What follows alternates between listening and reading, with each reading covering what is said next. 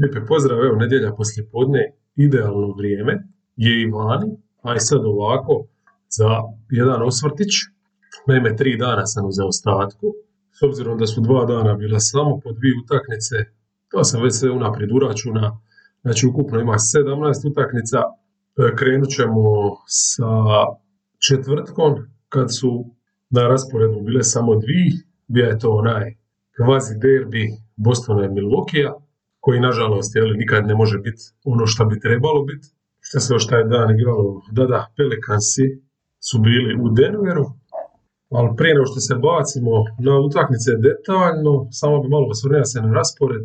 Znači, večeras se igra 13 utakmica, praktički slobodni su samo Boston, Clippersi, Miami i Pelicansi. Jedan lipi potez lige što ih je oslobodila igranja druge večeri back to backa. Samo Dallas u biti od ekipa koje su u subotu igrale, a imali smo samo isto 2 utakmice u četvrtak, će ponoviti, i to u Atlanti gostuje.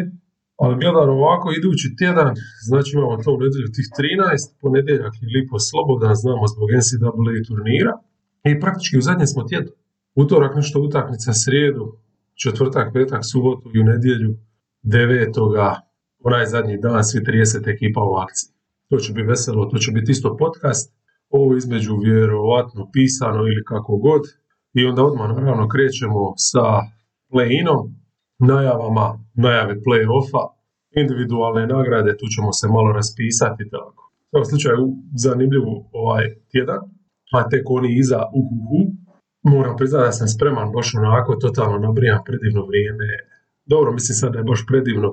Evo sad sam upalio vatru, znači još uvijek je malo onako hladno kad se zalomi ovako hrpa oblaka, kiše i toga, ali dobro, bez obzira kiša je došla iza vremena ručka, tako da se stiga roštilj baciti, što je ipak ključno. Sve to je prošetano, manje više nekakvih obaveza nema. Danas mislim samo poslije ovoga još zavaliti se nešto čitati, tako da ajmo mi na posao na ligu.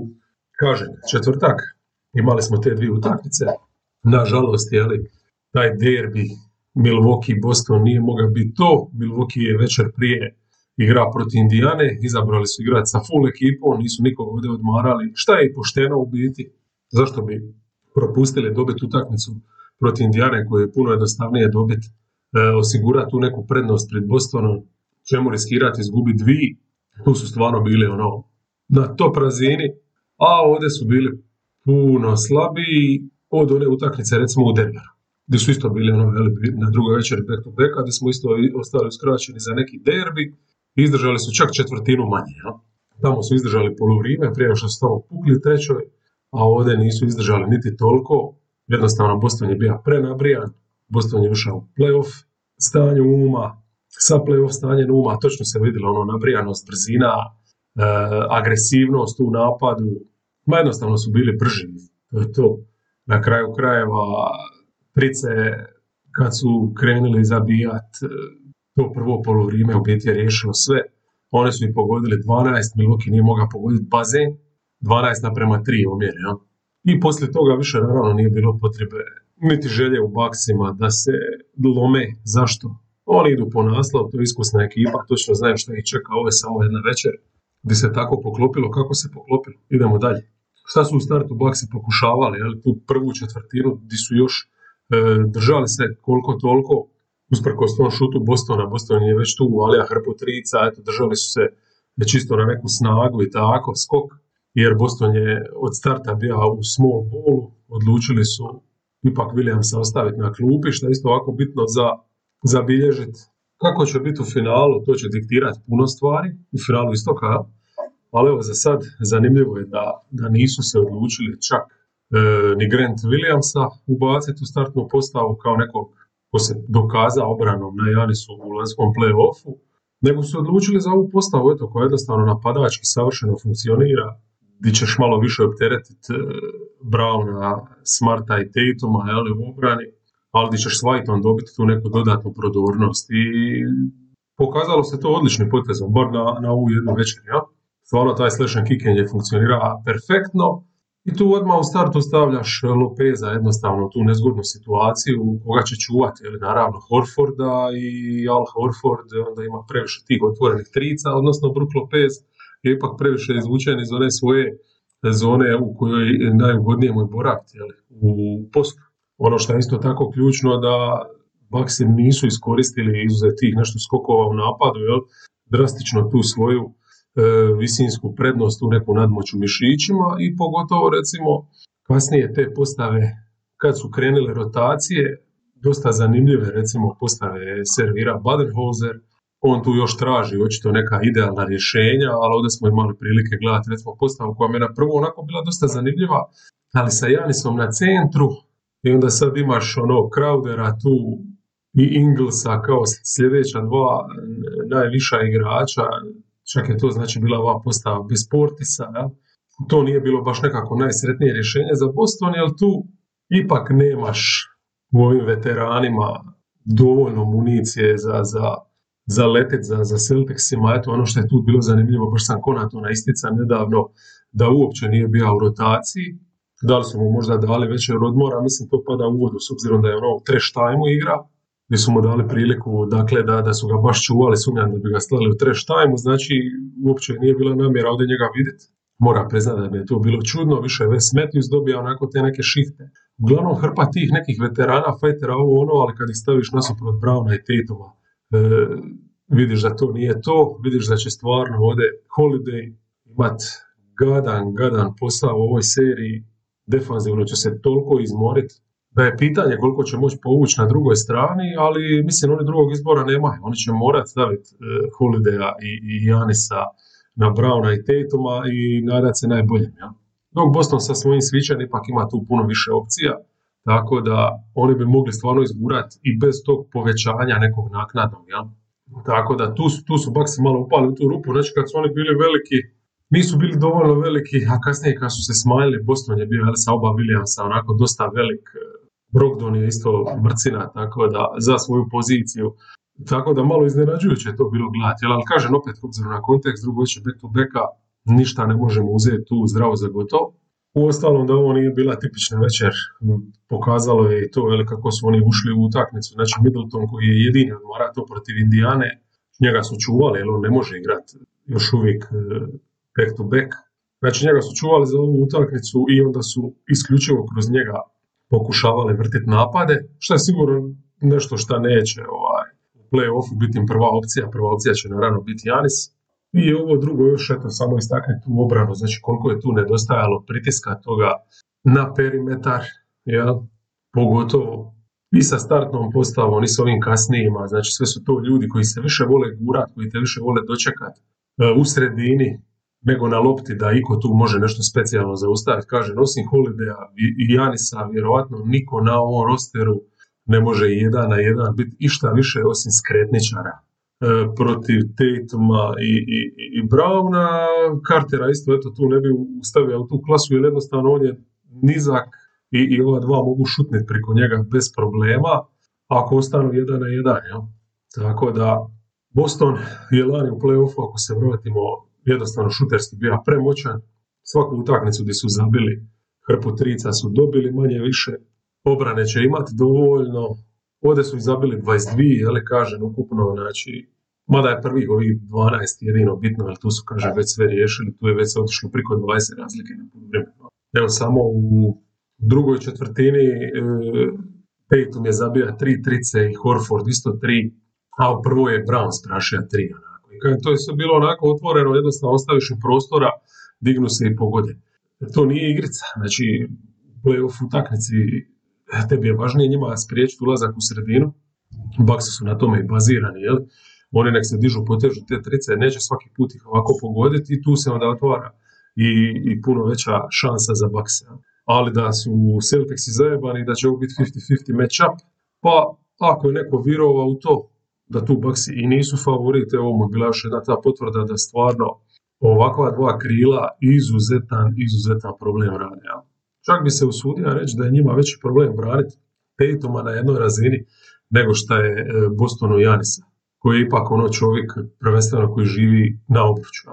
Tako da možemo očekivati vjerojatno ono zatvorene sredine s jedne i s druge strane, pa baš to da će onako trice odlučivati. Mislim, Baksi su imali super utakmice u zadnje vrijeme i oni su stvarno u jednoj dobroj formi, mada eto, do kraja sezone u ovih tjedan dana sumnjam da će uspjeti ubaciti napad u top 10. To nije nikad onako dobar neki znak, znači da ipak tu ima, bez obzira što je sad tu bilo i ozljeda i ovoga, ipak tu ima nekih malih problemčića, jeli? Ne znam kakav se vama čini Middleton, to je ok, ali nije to ta razina, jeli, koja bi se sad treba ekstra bojati, ali dobro, do finala isto kao možda i on uhvati bolju formu. Uz Middletona, jeli, njegovu formu, mislim da je tu isto tako nezgodan ovo matchup iza Lopeza, pogotovo će posto nastaviti sa small ballom, ne znam, osim defanzivno što Brook nije dobio prilike biti netko ko utječe na razvoj utakmice i napadački, nešto mi nije specijalno izgleda dobro. Prelako ga je bilo utjerati s trice, prelako se odlučiva na te ulaze. Mislim, kad si onako ogroman, kad ideš driblat, uđeš u onu sredinu, dogodi se ono što ti se događalo, a to je da izgubiš tu loptu. Znači, najviše je bilo tih situacija, a bilo je čak manje i post-upa, koji je neka druga opcija, ako mu ne možeš namisliti otvorenu tricu, dajemo loptu pod koš, gdje ima samo horok, izvest bez puno mudrovanja, a on je sebe mora dovoditi u te situacije. Praktički Boston tu je, uspija namisliti situaciju koja njima paše i to je nešto što Bucksi svakako neće se možda dozvoliti ako misli dobiti seriju. Da Brook Lopez igra na ovaj način kako igra u utakmici. To može proći protiv nekih slabijih ekipa, ali u play-offu neće moći. Ok, toliko o tome, ajmo sad na ove možda manje zanimljive stvari. Evo, recimo u Denveru što su Pelicans isto u četvrtak gostovali, nije bilo zanimljivo iz čista razloga šta je Jokić odmara. Znamo da je zabit bez njega teški izazov Nuggetsima, pogotovo sad protiv ovih Pelicansa s ovim Ingramom koji je ono maksimalno top formi, raste, sad je došao do one all-star razine. Ovo kako je odigrao utakmicu protiv Denvera, a pogotovo protiv Clippersa šta je napravio, čemu ćemo se posvetiti isto kasnije u podcastu. To već nije all-star, tu već govorimo o all-NBA razini. Ja? Znači, ovdje imaš situaciju gdje je Denver sa Gordonom pokušava ga braniti apsolutno najboljim svojim defanzivcem i Gordon ga jednostavno nije mogao pratiti na nijednom levelu. Ni vani, ni unutra, ovaj je prebrz jednostavno, ta lopta mu je zalipljena za ruku. Toliko su dobre te reakcije, ovdje ima triple-double, zabija je hrpu poena, ali kaže eto, da se sve vrti oko njega dokaze i tih 10 asista čak, tako da stvarno, čovjek bez trice iz 22 pokušaja 31 poen, i samo 5 slobodnih od toga je bacio. Taj mid-range, kada ovako upada s ovim postocima, onda ono slobodno ga tucija. Pelicans su u svakom pogledu bolji, recimo ovdje su i defanzivno imali dovoljno, baš sam posebnu pažnju obratio na to, s obzirom da su sad se pomirili s tim da imaju petorku i da u biti, eto, Jonas Valanciunas njega trpe dok je dobar matchup, ali znamo da je Larry Nance taj koji će igrati vjerojatno i 30 nešto minuta kad budu utakmice bitne. Obrana, naravno, Herb Jones je na lopti, to ti je blago, Trey Murphy je igrao ovdje fantastično sa strane pomoći i te šihte, kad Nance uđe, to onda posebno dobro funkcionira, naravno. Zašto ima dobar matchup ovdje Valanciunas, eto, Bryant je igra, kasnije su nešto malo živnili sa Nađijem, ali nije jednostavno Denver ovdje ima šta tražiti protiv ovakvih Pelicansa u ovakvoj formi. Ne znam, meni ovdje jednostavno o Denveru sve što mogu reći nakon što sam gledao ovu utakmicu je da na njihovom listu i dalje bi strahovao kako onih 8 minuta u play-offu preživjeti dok nema Jokare. I sad smo na srijedi, gomila utakmica s kojom bi mogli krenuti da vidimo šta je bilo najzanimljivije. Pa ajmo ovaj play-off dio isto kao odraditi, recimo tu jesu bile ovako zanimljive jedne utakmice. Recimo obračun Knicksa i Cavaliersa možda i onako oko neugodnija bila partija, gdje su Knicks istrčali bez Randla, ali gdje je Brunson u pravom trenutku se vratio u život, u neku top formu, vrhunsko izdanje i pokazao da će prva runda definitivno biti zajebana ova, dotad bi i Randle treba biti spreman. Da li je problem što Randle neće biti u top formi? Možda ne. Poanta s ovim Knicksima i onako nije da ovisi o jednom igraču. Poanta ovih Knicksa je jednostavno ta momčadska igra i evo u ovoj utakmici. A u biti cijelo ovo zadnje vrijeme kako dobro oni se znaju maknuti u stranu, čak i jedan Randall, pa Brunson pogotovo, jel, kad nekoga ide, ti se imaš tu na koga osloniti. Recimo, Beret u zadnje vrijeme možda nije ima takvih partija, ali ako se i njemu zalome, i njemu će pustiti višak lopti, ali Quickly se sad pridoda toj nekoj jezgri, stvarno su prava ekipa, ano. Tako da, mislim da njima uopće nije sad to što je Julius neće biti u top formi za prvu rundu, neka izlika, imat će dovoljno da namuče Cleveland. Jel? Ovdje su ih razbili i da, velika je tu isto svakako stvar bila šta Allen nije igra, Allen naravno, tako da ta obrana Clevelanda je oslabljena za 50%. Ne pretjerujem, jer u biti, ako i pretjerujem, evo kad dodamo da nije bilo ni Okora, koji je najbolji branič na lopti kojeg imaju, onda to definitivno je više od 50% su bili slabi. Tako da nisu imali ono pravo rješenje jednostavno ni za loptu baciti na loptu, što je razlog zašto je Brunson imao veliko prostora i ovako zabija. A ona šema koju su recimo mogli par dana prije prodati Atlanti, gdje će Mobley ili switchati, gdje Mobley može izlaziti na loptu i stići se vratiti nazad i sve pokriti, to protiv Knicksa jednostavno nije moglo proći. Knicksi su ipak ekipa za klasu bolja trenutno. Znači, Brunson je ovdje apsolutni kralj, ako si mu oduzeo obruč, ubijate s tim mid-range-om, pogađaje trice, nema šta, vrhunska partija, neću reći života, naigra ih se, čak i u play-offu, ali jedna od top 5 sigurno njegovih partija i onda teško izgubiti utakmicu. Znači, jednostavno, Cleveland obrana ako se sitimo završnice sezone prošle, kad nije bilo Allena, kad je Mobley sam prova nositi, gdje jednostavno nisu imali dovoljno, ali defanzivno da se održe na tom nekom play-in kursu, nemaš prvu liniju, nemaš zadnju liniju, tako, mislim, Knicksi su čak i tu bili puno bolji kad uzmemo u obzir da tamo imaju Grimesa i onda naknadno Harta, jel? I da te tjeraju da radiš za poene. Jedan od njih je uvijek bio na parketu, znamo da često su i dva, uglavnom su bili zabavljeni s Mitchellom. Garlanda, ako uvete, isto rade ti probleme u šihtama, ali kad je Garland sam, tako da za razliku od Brunsona nisu toliko bekovi kao se imali prostora.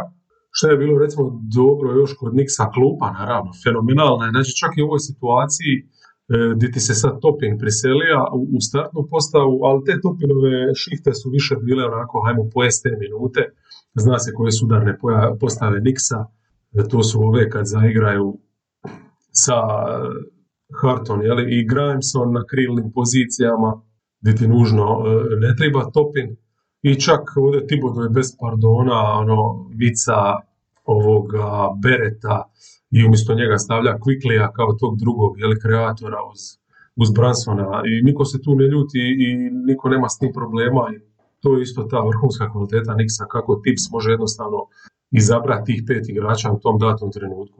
Naravno, ovdje u ovom kontekstu gdje je Cleveland bez centra, drugog, gdje ima jednog visokog, gdje nema pošteno visokog drugog igrača, gdje kreću s Lamar Stevenson, pa pokušavaju s Osmanom nešto dobiti.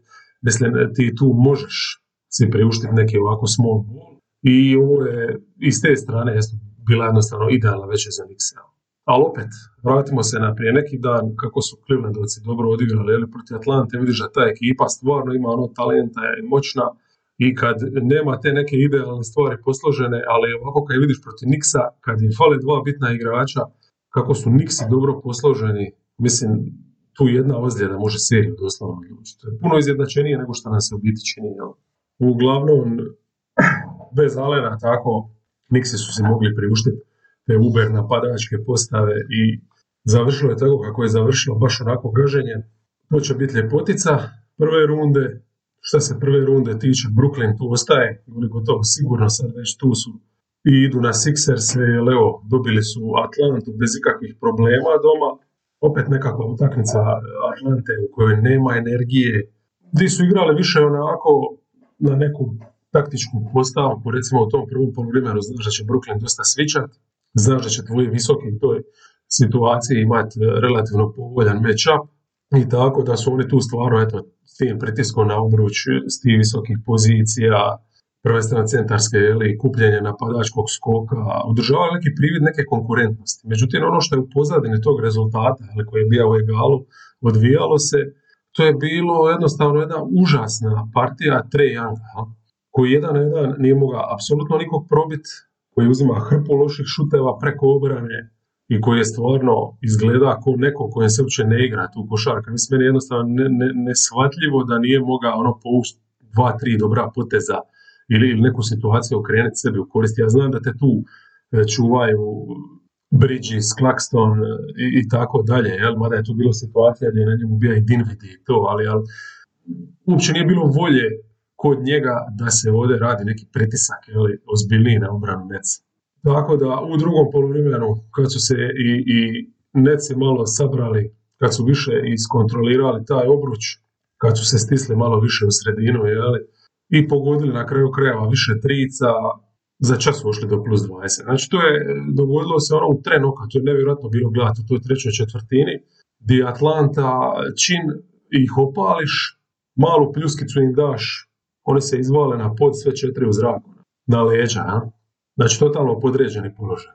Evo, govorimo sad početak treće četvrtine, 25. minuta utakmice, znači tek je počelo, rezultat je 57-59, jel? Za Netse, 7 minuta kasnije, u 32. već je bilo 91-71. Znači ti 7 minuta, jednoj šihti, praktički oni su zabili 32 poena Atlanta. I ok, trice te trebaju upast, mislim to možemo ići i na da ih je sralo. Ali nije samo to, nego tu kad nije bila trica, tu je bilo polaganje na nebranjeni obruč. Pa trica, pa opet polaganje. Opet ista stvar, jeli? Svaki napad te napada kroz Younga u obrani. I ovi ostali jednostavno u trenutku kao da izgube volju to više pokrivati.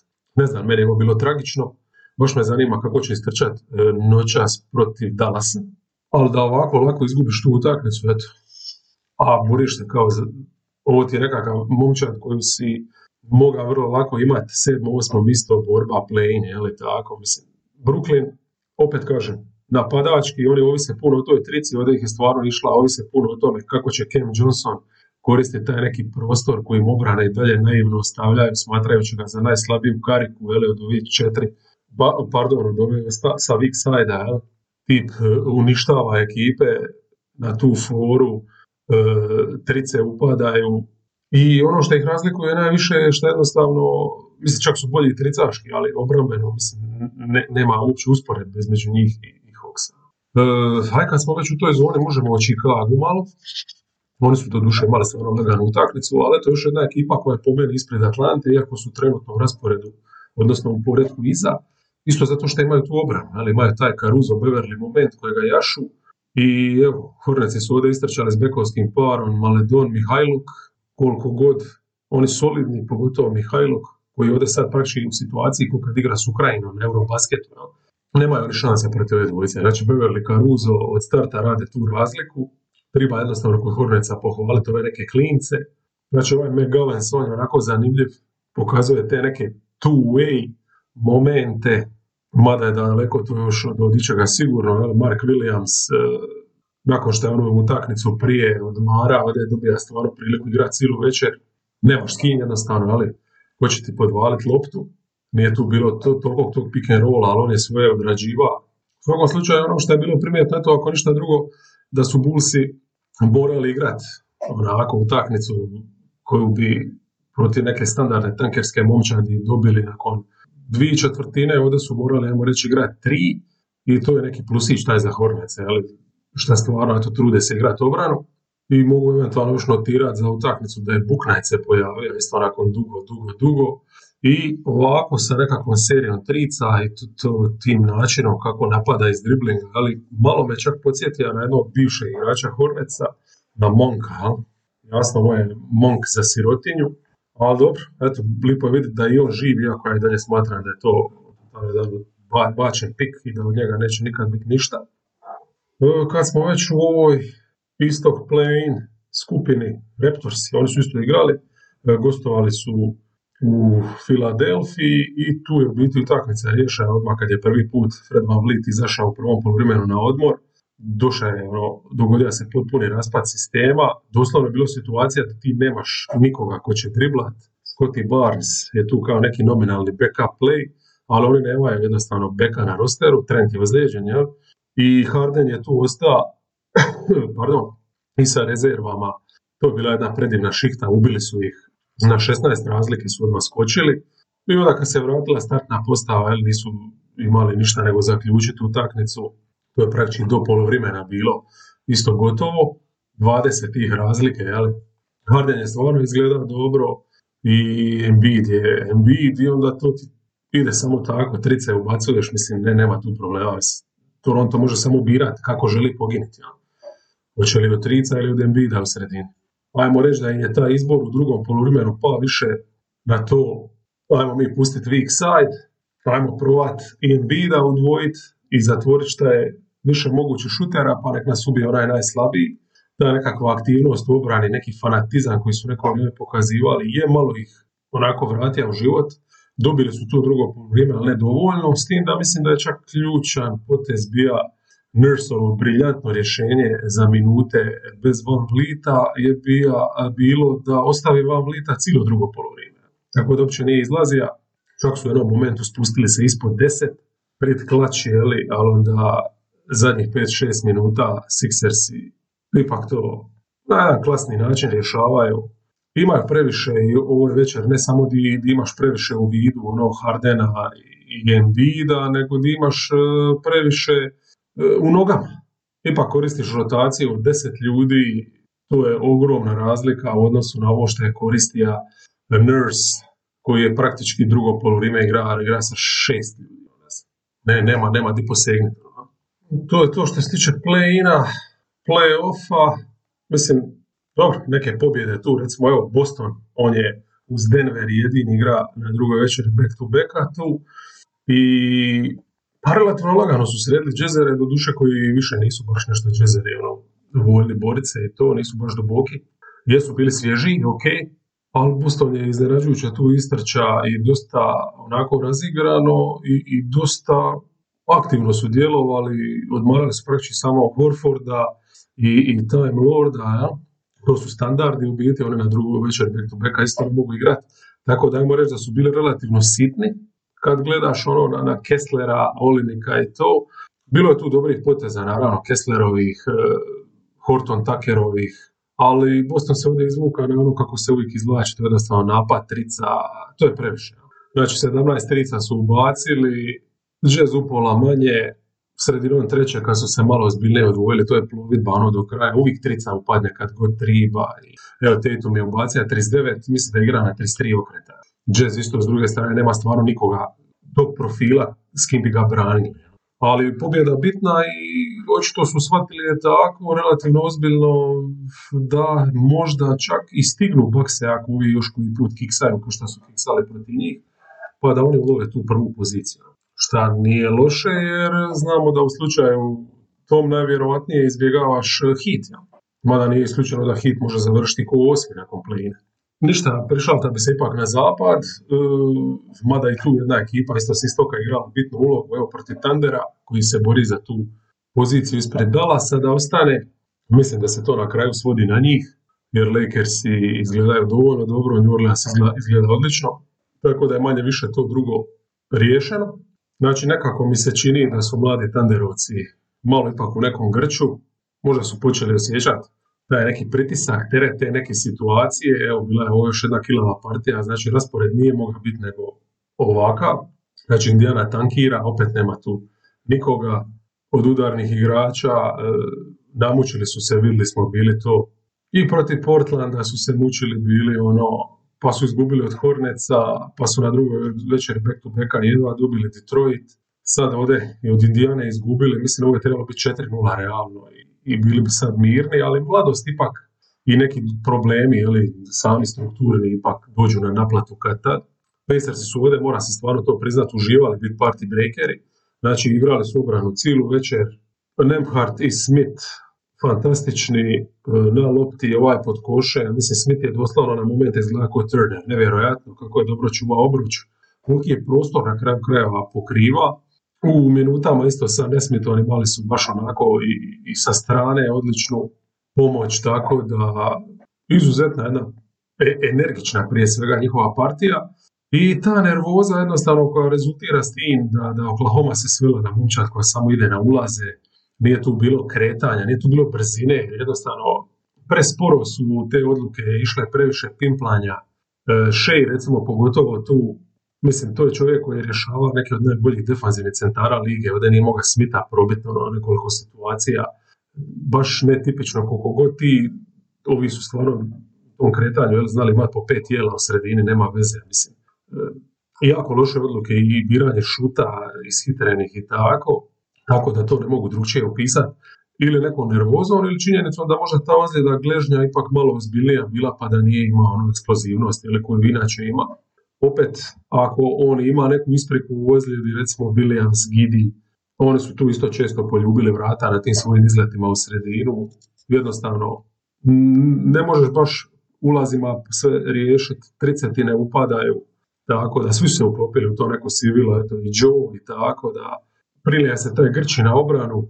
Ok, baš sam pratio sad, jer to je stvarno ekipa koja se rotira vrhunski i koja je istrenirana da igra košarku kako treba, nema tu šta, ali ovdje je problem, možda čak nije bio toliki bit u pravo vrijeme na pravom mjestu, koliko se jednostavno pokazalo to da su preniski. I onda pogotovo kad su u završnici išli igrat bez čak i onoga J-Lina, kad su ostali bez tog jednog tijela visokoga nekoga, kad imaš situaciju gdje ti Gidi praktički najveći na parketu, vidiš koliko ti fali ta zaštita obruča i koliko Indijana u biti onda lagano isto dolazila do poena i dodatno ih kidala tako, lomila. Ha? Znači ne možeš ništa zabiti, primiš prelak poen, sve se to kupi i mislim, ovo su sve dobra iskustva. A ovo je bilo praktički protiv Detroita i protiv Indijane kod da su play-off igrali. Tako, i mislim, tu su naučili osnovnu play-off lekciju, a to je da obruč je ključ, ne možeš na jednoj strani ništa ne napraviti na obruču, ne možeš na drugoj strani ne zaštititi obruč i nadat se nečemu. Problem Thundera, to je svakako dobra vijest za Lakers-e, koji su odradili odličan posao u Minnesota protiv Wolvesa koji su igrali dobro, ali Wolvesa koji su, eto, nažalost, tamo kad smo onaj prošli podcast nahvalili Naza, vijest poslije toga da je ta njegova ozljeda takva da zahtijeva operaciju i on ispada za sezonu, odnosno ovo što je ostalo još od sezone, to je šok totalan, puno veći od ovog Randlovog. On definitivno je ključan igrač za Minnesota i to se vidjelo ovdje, te šihte sa klupom, bez njega s klupe, to nije to, koliko ti tu sad opcija fali, mislim, dobro, tamo će ti dati ovaj stretch element na petici, ali jednostavno nemaš to tijelo. Vidite kako ti fali taj igrač u rotaciji, 6 praktički, što je on bio. 2 puta su Lakersi u tim šihtama sa klupom radili razliku koja im je svakako dobro došla da iskontroliraju utakmicu. Mislim, Wolvesi su sa starterima bili ok, tu se isto lipo vidjelo ta neka nesebičnost. Nisu na razini Knicksa, više su ovako ko Orlando, ali kad ta obrana kruži ima tu igrača, sad mi se sviđa to kako se McDaniels u ovom periodu i bez Edwardsa, kad stvarno niko nije bio toliko kuražija da sad evo i ovdje kad su svi na parketu, ako mu je na weak side dobra situacija, napada, on se stvarno razvija u igračinu. Dakle, kad imaš njega, Towns može napast, Conley, Edwards, to je odlična stvar. Pogotovo jer sad znamo da ako McDanielsov šut taj za 3, nije baš nešto najpouzdaniji ovo kako ulazi, jel? Na obruč, to je ogroman plus i pomak. Tako da s tom startnom postavom su izgledali korektno, osim u samim završnicama. Jel? Dobro, kraj poluvremena, tu su se odlučili za klasičnu postavu i Gobert jednostavno u ovom match-upu može proći, dok god recimo Lakers imaju Vanderbilta na parketu. Ali i u završnici same utakmice, dok su još imali neku šansu, nije taj minus sa klupom bio sad takav da ne bi nešto mogao možda izmisliti da odigraš super. Towns na petici je proveo previše vremena i to je bilo toliko užasno. To je bio takav podsjetnik na sve one loše dane Minnesota nekad. Podsjetnik na to zašto k vragu nakon litre viskija odlučiš nazvati YouTube i dati sve ono za Gobera. Znači Towns je katastrofa bija defanzivno i Lakersi. To što je njemu Davis tu napravio, to treba pogledati, tu samo šihtu Davisa protiv Townsa. Znači Davis šta god je tija, to je uzeo. Popizdija je to, riješio je tu utakmicu lakoćom. Ne znam zašto je tu Finch toliko minuta odvoja Townsu na petici, s obzirom da je Gobert igra, ali kažem, potpuno korektnu utakmicu, nije bio ni u problemima s penalima, valjda išao na šemu kao ajde malo ću da ne igra samo Towns sa rezervama, nek igra malo i Towns, malo i Gobert, tu ih je potpuno u biti zajebalo da Gobert, kažem, kad se to nakon te šihte s rezervama nije bio na parketu kad je tribalo i tu su Lakersi razvalili. Samo možda da vidim koliko je Davis zabijao u toj zadnjoj, da 17 poena, mislim, 7 od 10 šut, to je sve bilo preko Townsa u toj jednoj šihtici. Ono, stravično je, stravično, što su im tu Lakersi napravili. Totalno loš jedan potez Finča koji inače u zadnje vrijeme stvarno diga super i to, ali evo ovdje je baš bio dokaz onako šta ti jedno loše pozicioniranje šahovske figure može napraviti. Ja. I tako su sad oni u situaciji da su u play-inu iza Lakersa. Iza Lakersa, dobro, Oklahoma je vjerovatno nije prijetnja, Oklahoma, Dallas, a tu sam gotovo siguran da će to odlučivati. S tim da Dallas, ili kako je igra, a to ćemo isto uskoro protiv Miami, mislim da su oni isto se već pomirili vjerovatno sa nekakvom sudden death situacijom. Šta nam je još ostalo od ovih utakmica? Mislim, ova zanimljiva je svakako bila što se tiče pozicioniranja Clippersi i Memphis. Gdje su Clippersi, znači nakon što su prije nekoliko dana sredili Memphis onako lakoćom, doduše Memphis bez Jacksona, Baina i Jonesa, ovdje bili kompletni, koliko u ovom trenutku mogu biti, znači sa Kawhijem, a i Memphis isto kompletan sa svim ovim igračima koje sam spomenuo da su propustili tu prvu utakmicu, ovdje su svi znači bili u akciji i to je meni bilo šokantno, to otvaranje, di bez obzira šta su sad Grizzly bili kompletni i šta su se trebali osvijetiti za taj poraz, oni su opet pregaženi bili u startu, znači jednostavno zubac ispod obruča, ne brani Tillmana, vani, naravno ne izlazi na njega, ali naravno pokrije ga dole pod obručem sve. To je bilo dovoljno i izuzetno jedno zanimljivo kockanje, ta roll lua tu koji staje praši Gordona na Jacksona, s tim da Gordon na Jacksonu nije igrao ono sad da ga je čuvao vani na treći, nego ga je čeka praktički i on u sredini i bija to još jedno dodatno tijelo. Tako da Clippersi koji dosta znaju svičati te pozicije, ovdje su praktički igrali u zoni sa svoja dva pod navodnike, visoka braniča, iskoristili su maksimalno taj manjak spacinga kod Memphisa, zabili su trice i već u prvoj su vodili 20 razlike u jednom momentu. Ja? A Memphis, da nije zabija, ne znam, kad je ušao sprašija tricu, Kennard, mislim da nije, on je čuvao svoje za drugo, ali uglavnom, da, nisu pogodili uopće tricu, 0-8 su gađali, ali 21 poen su samo ubacili u tih prvih 12 minuta i užasno su izgledali, eto kažem, i defazivno. I onda utakmica praktički, tu pristaje biti utakmica, Clippersi su tu reagirali u smislu, ok, ovu ekipu, ako se sretnemo s njima, očito ih se ne moramo bojati, leže nam iz nekog razloga. Sad u drugoj četvrtini, znači počinje taj neki preokret Memphisa predvođen Kennardom i ova recimo petorka u drugoj postavi bi klupa, a su je sad bio i Jones uz njega, Rodi, onda su vratili Tillmana, čini mi se da, kao centra i ostane Bain. I Bain i Kennard, što imaju stvarno neku kemiju, mislim da su tu razvalili, ovo je već u zadnjih, ne znam, tjedan, dva, i jedna u nizu utakmica gdje oni stvarno briljiraju protiv baš rezervnih postava. I kako su dobro igrali, Jenkins praktički startere nije ni vraća do samog kraja druge četvrtine, jaha je maksimalno rezerve i protiv startera Clippersa. Ja? Znači prigazili su klupu, prigazili su startere, Clippersi sad nisu mogli ništa pogoditi, Kennard je sam ubacio 4 trice, oni kompletno u tih 12 minuta ako momčad jednu i praktički su došli u egal. Ja? Znači, možemo zaboraviti sad tu prvu lošu četvrtinu, druga je bila super, sad imamo, ajmo reći, utakmicu, možda u drugom poluvremenu nemamo, nažalost, jer tu su Clippersi, su ostali bez Gordona zbog ozljede, ostali su bez te njegove mase, nisu više mogli furati se na to kao sakrićemo ga na najslabijem šuteru nekoga i tako. Puno još važniji potez je bio taj što su odlučili sjest Lenarda, i kao čuvat će ga za sutradan utakmicu protiv Pelicansa. Ja? Tako blesavo skroz, ali dobro, ajmo reći da su barem snimili Memphis, u svakom slučaju bez dva startera, pogotovo bez Kawhija, Clippers u drugom poluvremenu ni približno dobri. Memphisovci su sad konačno se malo Em su i svježiji bili ti njihovi starteri, em su se odlučili konačno onako pojaviti.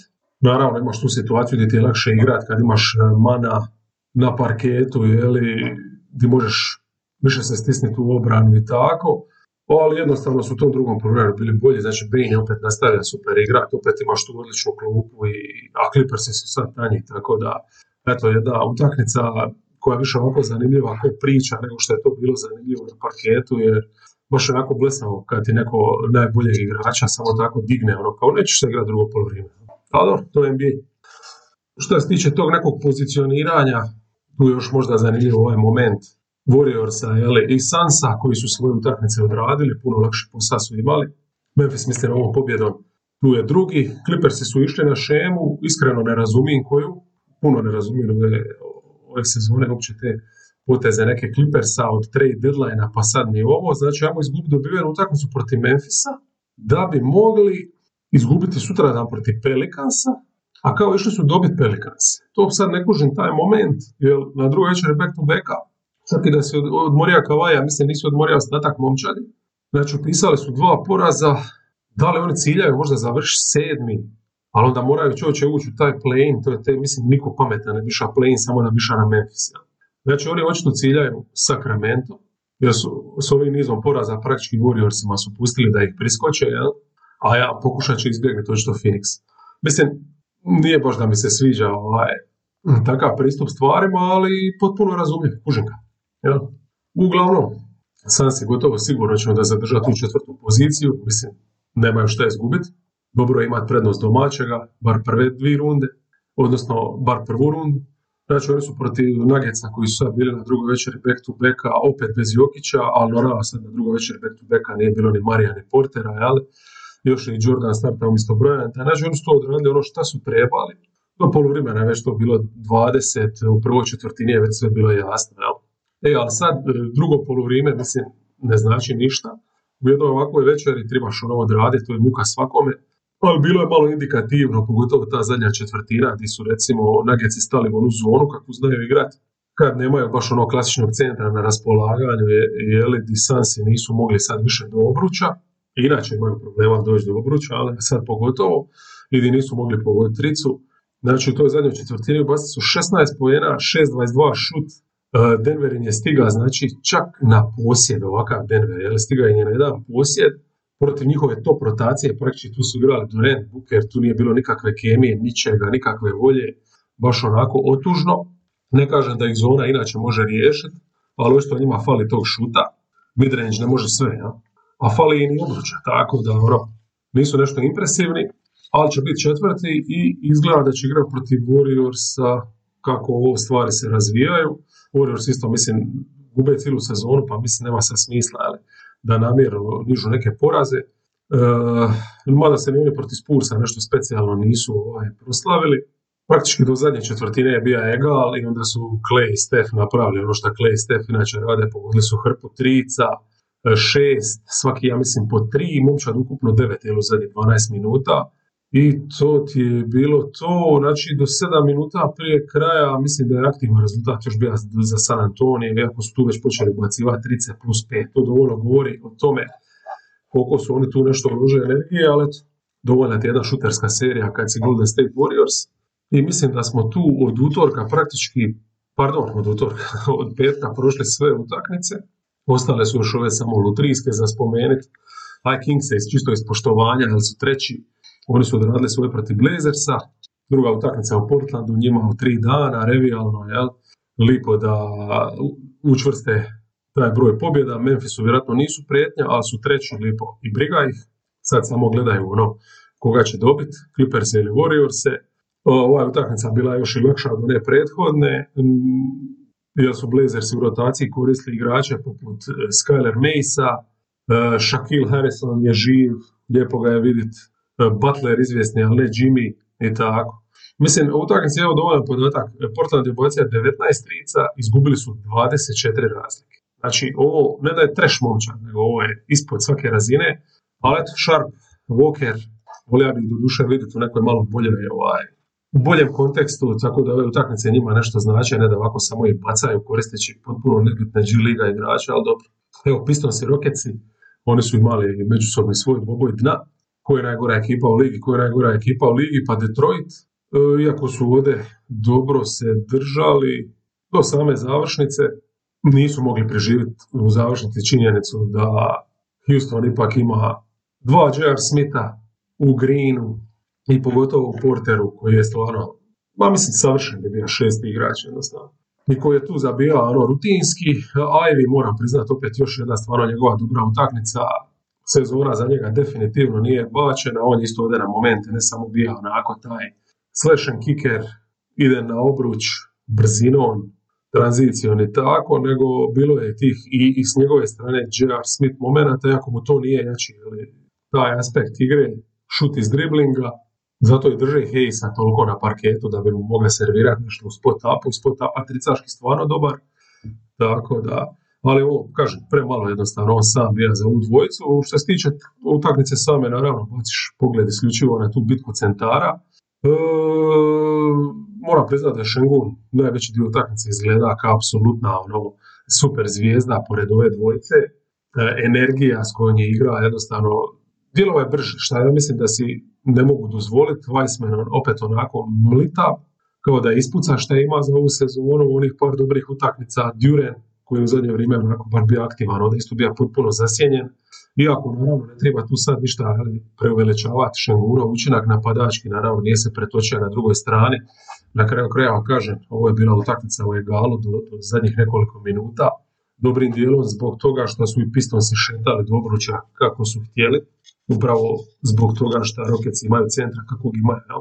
I da ne zaboravim, Magic od Wizardsa, eto, ovo je bilo baš lutrijski, tu su dali odmor Zingeru, Wizardsi, u prvom poluvremenu Wright Gafford su pokazali da su apsolutno klase igračke i čak ovaj mladi Orlando nije ima rješenja za njih, njihov profesionalni pristup, igru na oba kraja parketa. U drugom poluvremenu izvukli su i Morisa Wizardsi koji se izgleda ozlijedio, to je sad otvorilo minute za Davisa i to je bio poljubac smrti šansama Washingtona. Mislim, moram priznati da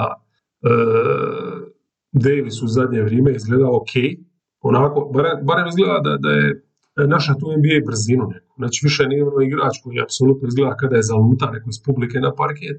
Znači, u akcijama sudjeluje ne kasnije, u pravo vrijeme je na pravo mjesto gdje bi treba biti, ali on jednostavno nema skill set, otvorene ovdje šuteve je ispromašivao u završnici i mislim, dobro, oni nemaju šta, to je previsok pik da mu ne bi dali šansu, nebitno je sad onako do kraja, ispali su iz play-ina i eto, ništa i ne ostaje nego njemu dati priliku da igra, možda bude nešto od njega, evo, ako ništa drugo može i tješiti da Kispert stvarno igra super u zadnje vrijeme, ovdje isto bio dobar, on ih je držao neko vrijeme uz ovu dvojicu spomenutih šljakera, ali to je jednostavno premalo.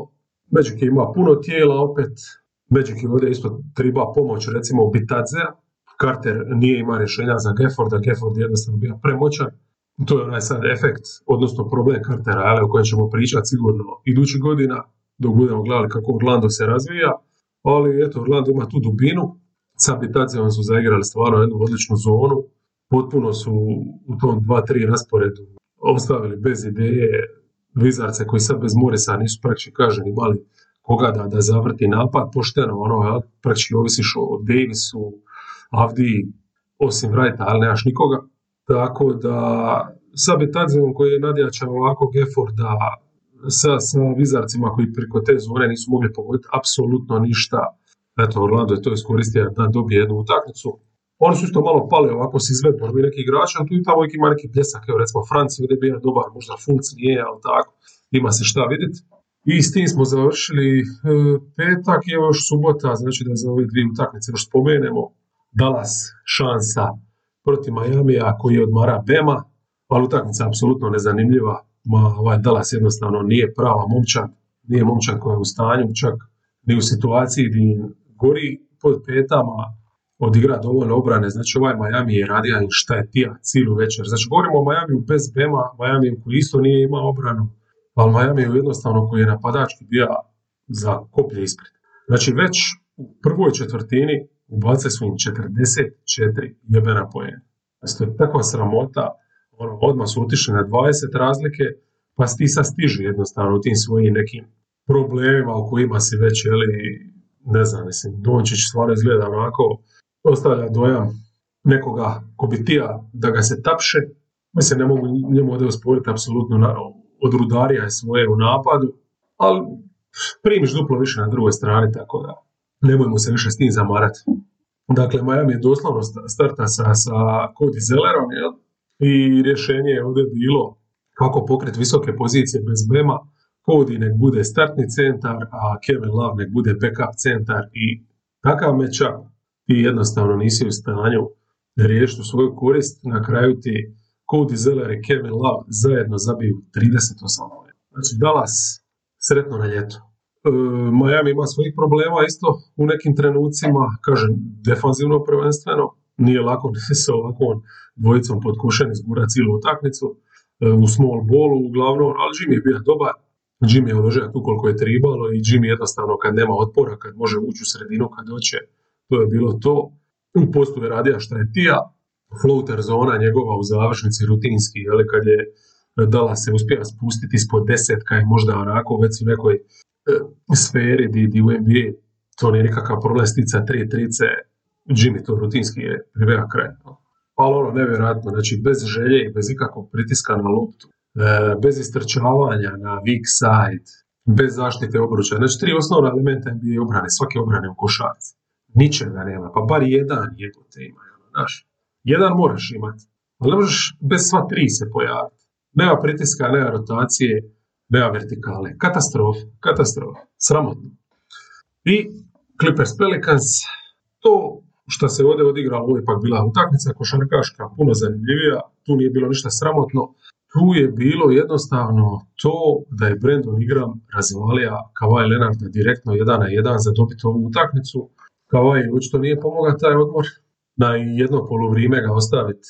Možda su trebali ga odmarati skroz, možda su ga trebali odmarati mjesec dana, možda su ga trebali staviti u nekakvu specijalnu komoru, napucati nekim sokovima, ne znam, ali on očito, evo recimo, Brandon Ingram, kad je u pravoj formi, kad je Brandon Ingram u naponu snage, on Kawhija danas u 2023. pojede za doručak. Dovoljno smo vidjeli ti match-upova da znamo da ovaj Kawhi više nije čovjek koji će te odvesti do naslova i iz toga možemo Clippers lipo i prikrižiti kao i kontendere, jer ako ti Kawhi ne može biti najbolji igrač u seriji, nemaš ništa. Realno, Kawhi treba skini kapu. Starenje sa svim tim ozljedama, to nije ništa sramotno. Ti jednostavno moraš sad naći novi modus operandi da bi svoju karijeru gura, da bi izvuka maksimum iz sebe koji možeš. Ti trebaš ići u druge neke uvjete gdje ćeš biti dio nečega, a ne gdje ćeš ti biti taj koji bi treba sve vući i raditi razliku. Pokušaj ovdje je bio taj, i tu kažem, zbog toga mu treba skini kapu, ne samo da će nositi napad, nego on će uzeti Brandona Ingrama pod svoje, 1-1 će ga braniti. Ali na drugoj strani, naravno, Brandonu Ingramu nije padalo na pamet trošiti se u takvoj ulozi. On čuva svoju snagu za napad. I to bi trebalo tako jednostavno iz Kawhija. Kaže, svaka čast, čovjek se trudi, želi, pokušava, ali to nije više rješenje. Sad, da li Clippers imaju uopće rješenje ako on nije top igrač u obrani, to je za jednu drugu priču. Zašto još nije pomogao odmor? Kaže, na drugoj večer back to back, a ostatak ekipe sigurno osjeća pod neke posljedice. Pa na kraju krajeva i Kawhi je putova i igra je to prvo polovrijeme. Mislim, totalno debilna odluka. Dobro, debilna, pravimo se da ne znamo da su htjeli izgubiti. Powell umjesto Gordona, Powell vata nekakvu formu, Powell definitivno nije fighter ko Gordon, što se tiče, fighter, nije mrcina ko Gordon, ja? Tako da tu je isto falilo tijela. Pelikansi su praktički imali taj loš šuterski ulazak u utakmicu, šta im se zna dogoditi. Imaš taj Jonas efekt gdje protivnik može koristiti činjenicu da imaš centra koji ima betonske blokove umjesto nogu, ali čim se tu krene zabijati nešto, čim upadne par skok šuteva, čim, dobro u ovom slučaju to značilo čim je Ingram naša nekakav ritam, jel? Čim Nensa staviš na parket, tu košarka neka počinje, onda i to je to.